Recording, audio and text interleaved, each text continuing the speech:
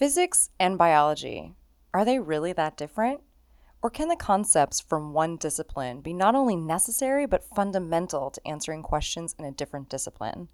I'm Jackie Shea. I'm Jeff Lauder. Today on Radio Bio, Dr. Ocha Campas explores how the mechanical properties of individual cells can affect whole systems and uses magnetic liquid to dive into the microscopic world of cell physiology and the physics underlying biology. Don't know much biology.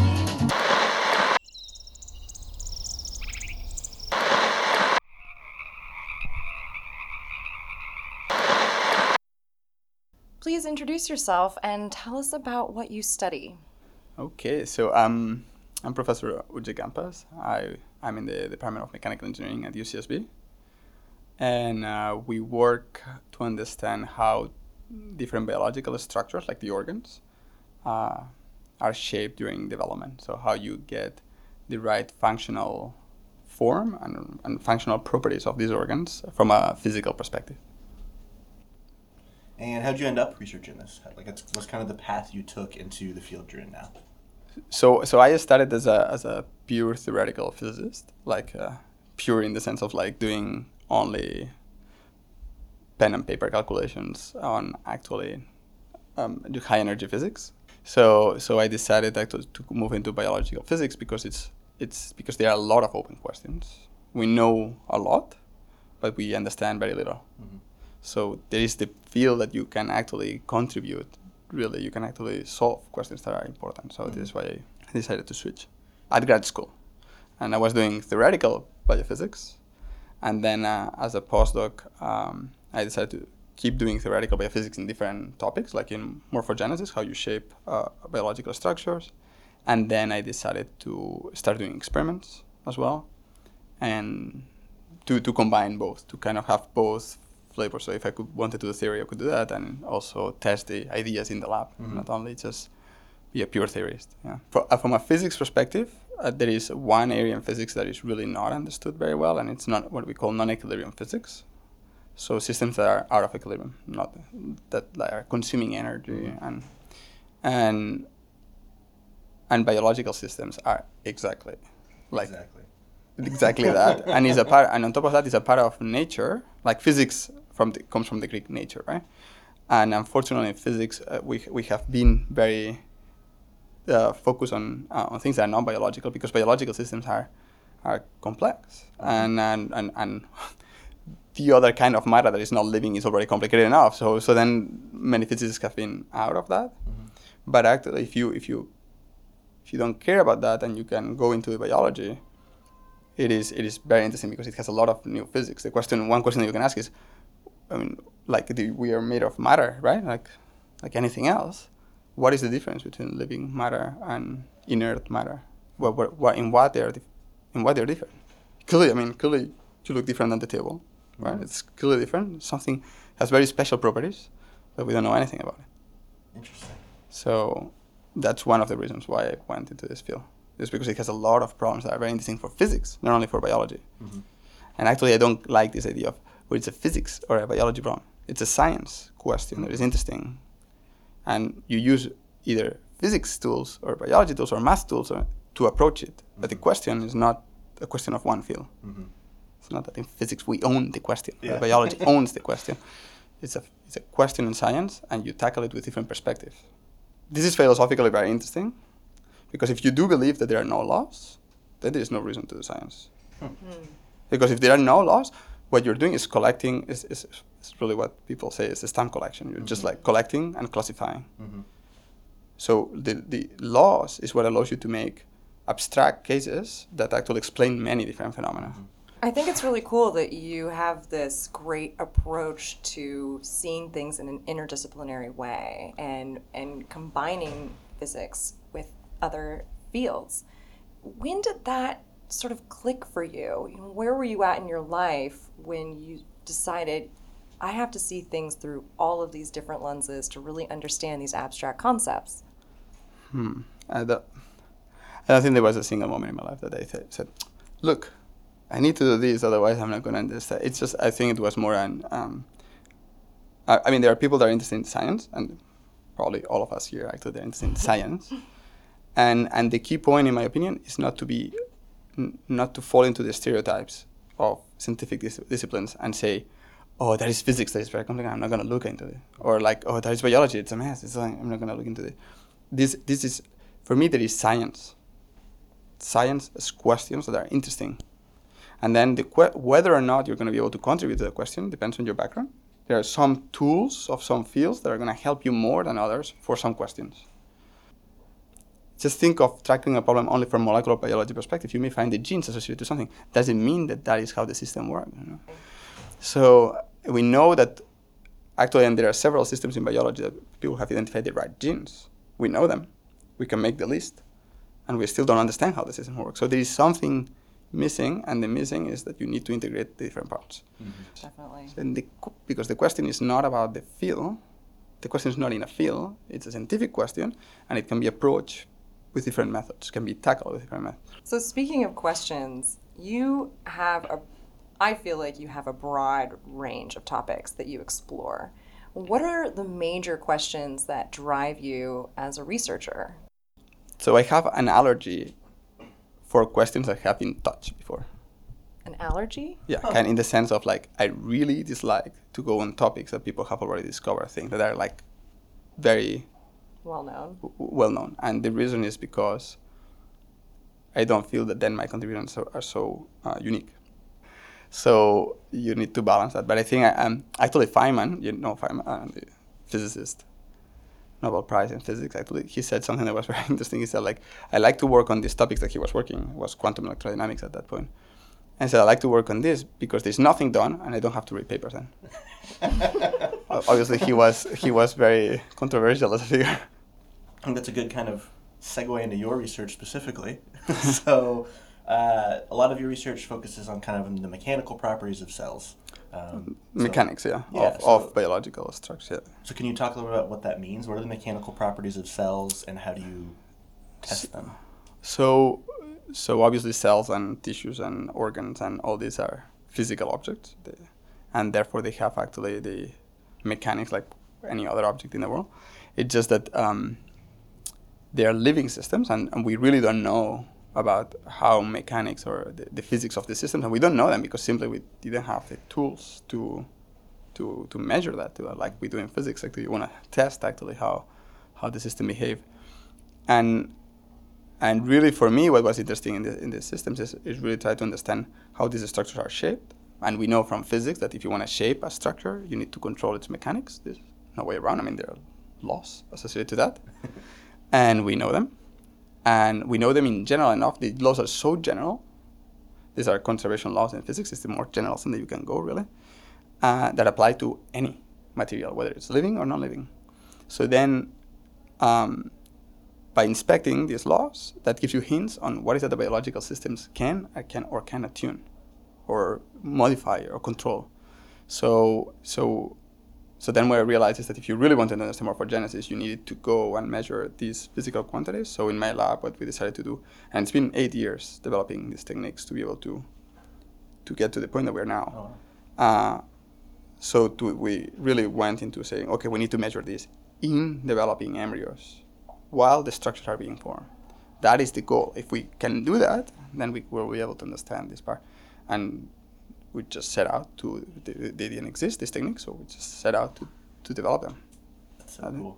And you need actually to know chemistry to develop them. You need to know physics. You need to know biology. You need to know material science. Mm-hmm. So you go and you learn it. That's sort of like a weird question, but why is shape important? That's a good point, actually. There are many biological structures, like your kidneys or like your lungs or your eye, depend totally on their shape to be functional. So, and in biology, nearly everything is about function. Mm. You need to perform the right function. So the reason why we're interested about this is because actually, inert physical system, in inert physical systems, function doesn't exist. It's not a concept. There's no function. There's no function to you look at the ripples of the sun on the beach. There is a structure there. There is actually, you see the ripples and there is a structure. but it has no function. It's not that it were put there actually for you to lay out on the beach. No, it just is. It what happens is that there is an instability actually in the system, and you go from the flat sand to an oscillation, and it creates and it's well understood in physics. It's well understood this, or the wave on the ocean. Also another instability is called the Kelvin-Helmholtz instability. It's well understood. It serves no function to have waves on the ocean. So in biology, function is key to understanding biology. It's really key, and actually that resembles more engineering. In engineering, the table has a function. So, but it's a concept more that comes from that in engineering we're used to, but not in physics. Whereas and in biology is central. So there are two things. One is about the shapes, what they may mean for development, and the other thing is about how these properties, these physical properties, affect cell behavior, which is an entire field today, which is it's called mechanobiology, and actually it's like how mechanical input signals to the cell affect cell behavior. And this is huge because for a very long time, people have thought that cells read biochemical signals, a little bit like olfaction, right? For us, like they can sniff the chemical environment. But for a very long time, actually, people had totally ignored that they could have sense of touch. They could sense the mechanical environment and act on it, like read it and act on it. And it turns out that there's been a bunch of, over the last decade, there's been a bunch of experiments actually, particularly in lab in dishes, not in embryos actually, but in dishes that have shown, and we have a ton, there's a lot of data on that cells can read both the stresses, the properties, the mechanical properties of the environment that they are in, and what they do is they read them and they integrate them, and they have some instructions from the genome actually that decide actually from this input that I'm getting, what am I going to do, and it changes the behavior that they have. It can change how fast do they proliferate, what cell type they become, what kind of cell they become. It can change how they move. It can change actually whether they do a function or another. So at the end of the day, and all these are key things for the function of our organ. So mechanics can strongly affect function through that only, through how the cells sense it and act and behave actually. So there's this feedback between There's this the feedback. shape and the behavior. This is called mechanical feedback in this setting. And then that's one effect of mechanics that is very important. And actually it's, to be fully honest, is like what most of biologists are interested in terms of mechanics is how they change the cell behavior. And this is because biology is very centered around the cell. Cells are the unit, right? But there's a totally different thing that if you look more at larger structures like organs, they have morphologies that are directly related to their function. The lungs, there's a reason why the lungs actually have this fractal geometry, is because you need a ton of surface area to exchange gas actually with it. And that's why actually it has this structure. So you need to somehow build that structure and encode that structure, but you need to actually build it. So you mentioned that you spent 8 years developing this new method to test cellular mechanics, basically. So what's the method that you developed, and how does it, just walk us through how it works, essentially? Right. So many people actually have developed methods to measure cellular mechanics. Many people. And actually, there is a wide variety of methods, but they are mostly, not to say the really vast majority, they are done for in vitro settings, meaning you put the cells on a dish. So you take the cell from the real tissue or the real embryo, and you put them on a dish that is made of polystyrene, whatever actually, or a glass, and you put the cells on the glass. And first of all, the cells are seeing an environment that is totally foreign. Like a cell is normally not filling a glass. In the body, it's very different. Mechanically, it's very different than your body tissues, structures, etc., etc. So the first question is you have to ask is, do the cells change their behavior when you do experiments like that? Because you're changing a lot their environment. But many people actually developed techniques, and then they started realizing actually that mechanics was important using these techniques. But the key for me is like, if you study morphogenesis, or if you study how shape and structure are built in 3 dimensions, you cannot take the cells and put them on a dish, because if you do that, the structure is lost. So in order to shape something in 3D, you need to measure directly while that structure is being created in 3D. In its real native system. You cannot go. So when I started thinking about this problem, there were just no techniques to that. Zero. So we could not access that information. And from a physical perspective, we knew actually it was critical to have that information if we wanted to really understand how it worked. So we said, okay, so let's develop something to do that. And that's easier said than done. I mean, there's a reason why people had not done it, even if they had thought about it actually for a long time. So it just turns out actually by pure chance, when I was a grad student, I was doing pure theory only on a system that we were trying to understand what were the forces that actin generates during polymerization. Okay, like actin polymerization on surfaces, like when cells move, actually they polymerize actin filaments. They make these networks, and we want to know what were the forces that were generating. What's causing these? What's causing? Like look how the cells assemble these networks that push on the substrate and are able to, they allow them to move, right? Mm-hmm. So a lab in the Curie Institute where I was doing actually the PhD, they said, okay, let's use. So they were studying actually the propulsion mechanism of a bacterium. It's called Listeria, that you probably have heard related to infections that are quite complex actually and annoying, associated to eating brie, unpasteurized brie or things like this. So actually these bacteria do something that's super interesting. They hijack all the machinery from your cells. They get into a cell, and they only have one single protein. It's called ACTE. Doesn't matter, but it's on the surface of this bacterium. And then this protein actually just excites, if you want, all the machinery from the cell to assemble actin, and it starts assembling growing actin, a network of actin around actually the bacterium. And at some point, this network actin grows on the back of the bacterium, and it propels it like a comet. It's absolutely insane to say, because the bacterium is using zero energy from itself. It's using the energy from the cell, the ATP from the cell, is using the monomers of actin from the cell, using all the machinery from the cell to propel itself in the cell and kill it. Mm-hmm. So, I mean, it's like, if you think about like good mechanisms of like destruction, this is like really impressive. but actually, so what we said is like, if this is the mechanism, how it works in terms of propulsion, you create a comet tail of actin that propels you forward.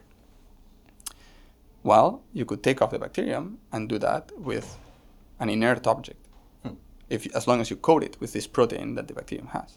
So in this lab, actually, what they did is they substituted the bacterium for a rigid bead, like a polystyrene bead, coated with this, put it in cell extract, so it has all the goodies, let's say, and all the proteins that are necessary. And actually, it grew a cloud of actin, and then it breaks the symmetry, and it starts propelling like with a comet, so like the bacterium. Exactly the same. Yeah. It behaves the same, and it's just a bit. It's inert, right? The thing is not a bacterium. But then to measure the forces, what we thought is like, oh, instead of actually using a bead, let's use something that's deformable. Mm-hmm. So we use a droplet. So why? Why does it need to be deformable? Because in order to measure forces, actually, you need to have you need to be able to. It's like having a spring to measure force. Actually, with your balance at home, actually, what it is to measure the weight, you have a spring that has been calibrated. The spring constant, like how strong it is, the spring has been calibrated, and a particular force deforms it by a particular amount. So that's equivalent. The droplet is equivalent to a spring, but that is calibrated so that any deformation in all directions can give you what is the force in that direction. It's like having a spring, but a 3D spring, to put it this way. So what is the droplet exactly? You know, what is it? Oh, it's oil. Oil? Yeah. So the droplets that they use in the Curie Institute to do this were droplets made of, you're not going to believe this, but actually we were going to, the students that were doing these experiments actually were going to a supermarket and getting like vegetable oil. Like that's it. It's because it's an inert system. So they were doing it in cell extract. They were not doing it in the real biology, with cells and things like this that could be affected by that. So, and they showed actually that these droplets also, as they were doing the beads, they break the symmetry and they move with these comets as well. But now the droplets would deform. And at that moment I was a theorist, and I was just looking, doing the theory to understand how a particular deformation was giving us the forces. And also all the propulsion mechanism. We were doing the theory for that. And then when I was at Harvard as a postdoc and I was thinking about methods to measure forces in the embryo, I thought, maybe we should take this droplet thing, make it biocompatible so that we can put it inside an embryo, and use it inside an embryo and try to look at the deformations of the droplets also inside the embryo. And so how did you make it biocompatible? So the idea is to use oils actually that are not that the cells cannot really interact to, and for that actually there are people that have done that before. In particular in bioengineering, there are oils that are used in medical treatments, like for instance, there are oils that are used as blood substitutes, and they're used as blood substitutes because they're extraordinarily inert and biocompatible. They're FDA approved, blah blah, all these things, right? Actually, they don't interact really at all with biological systems. And these are fluorocarbon oils. So instead of having these oils, these fluorocarbon oils, do not interact with hydrocarbons. So in other words, like vegetable oils or like the membranes of the cells, and they don't interact with that. But they are a different material than water. So it doesn't merge with water. It's an oil, but it doesn't merge neither with plasma membranes. And so we decided to use those oils, and then it's a little bit annoying because the chemistry of fluorocarbon oils is very complex because as they do not interact with almost anything, well, when you have to do chemistry of these things, you need to make them interact with something. So then it becomes more complicated to do the chemistry of this. But at the same time, it's very biocompatible. Mm-hmm. So this is why we needed to choose that and then actually develop all the coatings of these so that to control how cells interact with the droplets. And that developing that system of like controlling all the cell droplet interactions, making it quantitative and this kind of thing.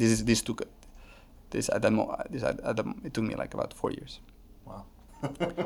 At that moment, actually I was a postdoc at that moment, actually starting as a postdoc at Harvard. And then actually when I developed my group, I wanted to not only measure the forces, but be able to apply forces. And to be honest, actually I had the idea of like using ferrofluids for a long time. It's just that we just didn't have time actually to develop everything. You need to go step by step. And then I thought we had the chance actually to do it when we started my group. And also it was because I was lucky enough that in my group actually I had people from different disciplines that were very good and that could actually develop this technique. Alone I couldn't have been able to do that.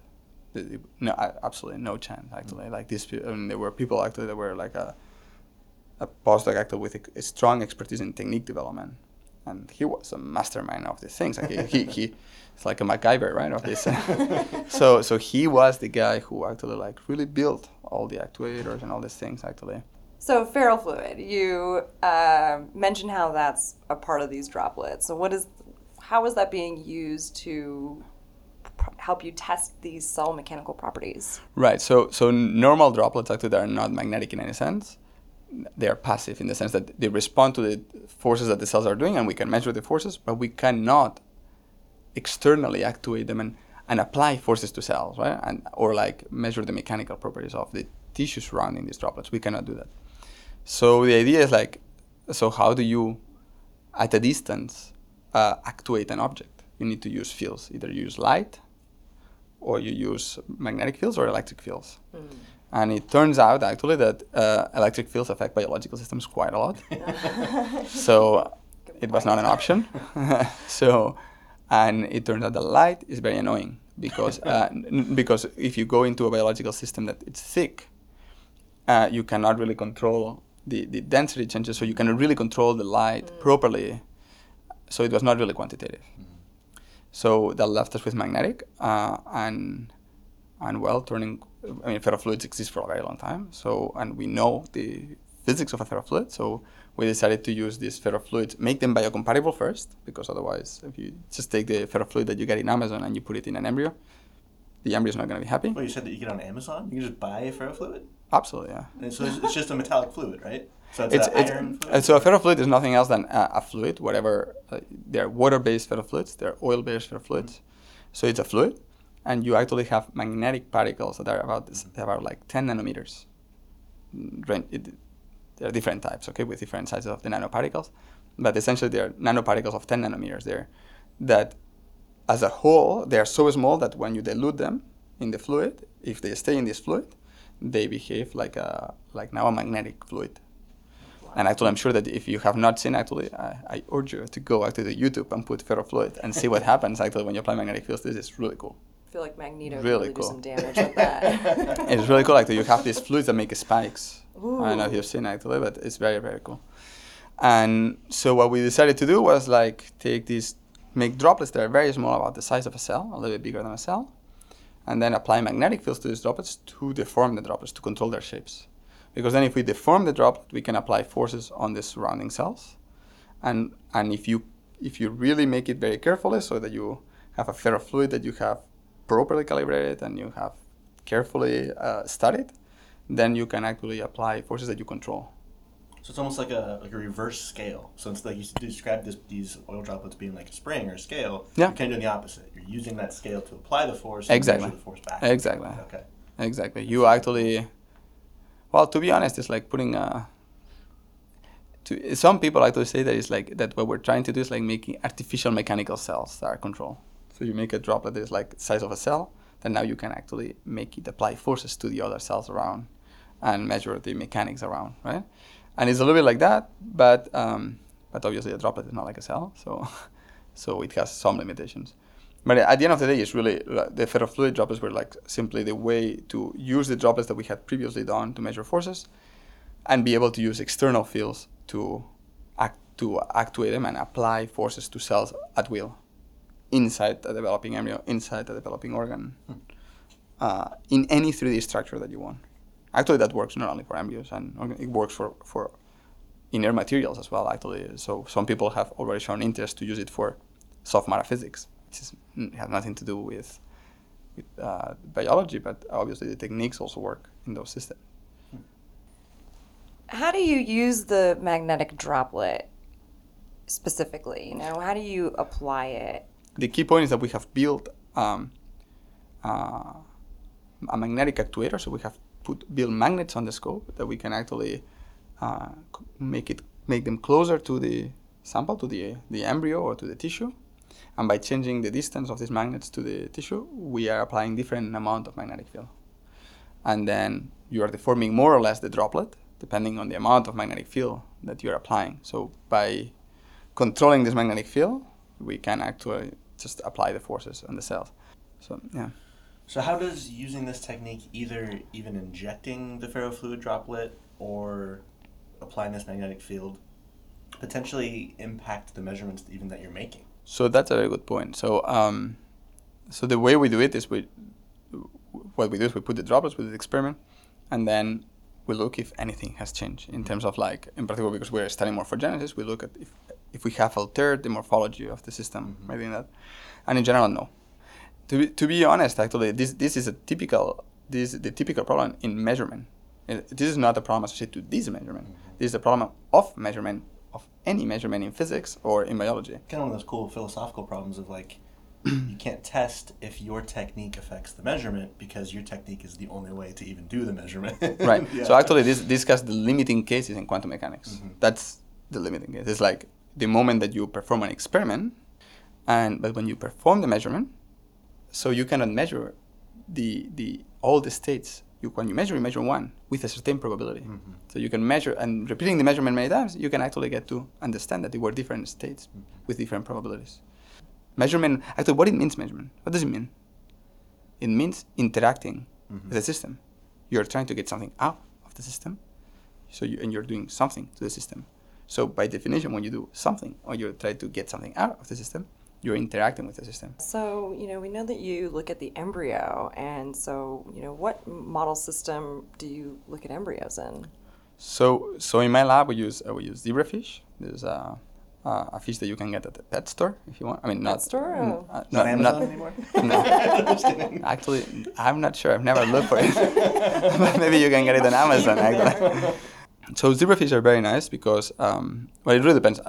It really depends on what you want to study. What is the question that you want to study? What is the system that you use? And actually, who was that? It was Ernst Haeckel, like one of the very well-known developmental biologists, actually, that said there is a different organism for each question that you are asked. Our technique is based on, we need to see these droplets. We need to see them. So it's an optical-based technique in the sense that you need to see the deformation of your droplets. So you rely on light coming out of the sample.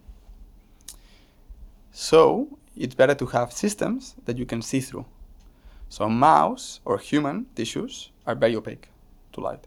That's what you don't see through a human, right? But fish, they are quite transparent. And actually marine organisms tend to be quite transparent, like jellyfish, like things like this. They tend to be quite transparent. But for us, it's great because as they are more transparent, that means actually we can see through them better. We can actually shine a laser on it and actually see through the system, see like how the cells are moving in 3 dimensions throughout the entire organ. So that's the first thing. Second, so it's advantageous because you can see through. It's advantageous because you can actually, because it develops very fast. So mouse development, if you're trying to see an eye forming in mouse development, it takes days. In zebrafish, it takes about 5 hours, like the initial stage of eye formation. So you can actually do it in the lab, like leave it overnight, and next morning you have the entire imaging of the eye, right? In 3D, all the cells. So that's great. And the last thing why zebrafish is very good is because you can micro-manipulate very easily. So in mouse, for instance, if you want to micro-manipulate, you need to take the embryo out of the mother. That means that you need to kill the mother, and the embryo does not survive for many, many hours actually outside the uterus. So you need to take it out, and then the embryo is going to last for like 24 hours or something, a little bit more. And it's a disturbed system. So And you have disturbed the system, right? And there's another thing, you have genetics. You have transgenics and mutants, whereas genetics is much more developed in mouse, for instance, but then you cannot see through the tissues. So if you need to find a kind of an optimal system to answer your question, and this is why we chose fish in my lab. So you have this perfect system where you have these little transparent zebrafish, and you're looking at their embryos and watching them develop. So what are you looking at during that development? What things are interesting you in their embryonic development? So we're looking at different things. So we're studying now how a vertebrate, which zebrafish is a vertebrate like us, so how do they actually go from the initial egg, which is a spherical shape, to having an axis, like a head-to-tail axis, like we have. So the developmental mechanisms that we use as humans or mouse actually to build that axis are very similar, very similar than fish. So instead of, obviously we cannot study that in humans, so we could do mouse, but then we cannot see the things. We cannot use these techniques that we've developed to measure the forces, or like we can, but very limited. So then we use fish as a proxy to learn about how it happens in the human, because we know that the molecular events that happen are very similar between human or mouse, and they're similar across the vertebrates. So then actually we use fish to do that, to study how you go from the initial embryo to an elongated structure that defines a body axis in a vertebrate like the one we have. Another project that we have now in the lab is we're studying eye formation, how you build an eye. And I like a lot the eye because it's, the morphology is like outstanding, and it relates very much to function. Right. Yeah. So this is why actually we're very interested in the eye, and also we're studying tumor development. Because tumors, as you all know, actually have been studied from a molecular perspective a lot. But at the end of the day, actually, I'm sure that you know that tumors actually change physical properties of the tissue substantially. The whole idea is just like a sped up growth rate, essentially. Exactly. Yeah. So you sped up a growth rate, but you actually have a different, actually one way to detect it is by just palpating. You just look at the mechanics of like the tissue has changed. So the question is, but the problem is that we didn't have techniques to study the physics or the mechanics of tumor development in the real system, or even actually in 3-dimensional environments of cells.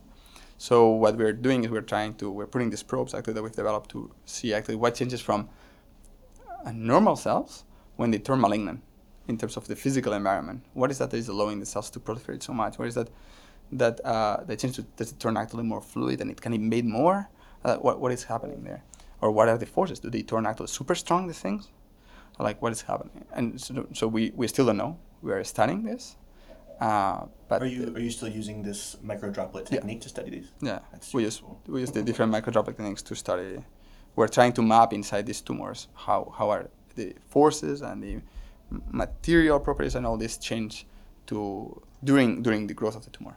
Have you gained any insights about humans yet? The thing that we've learned, I would say that is the most important thing, because at the end of the day, it doesn't matter what organism really is, whether it's a human or not.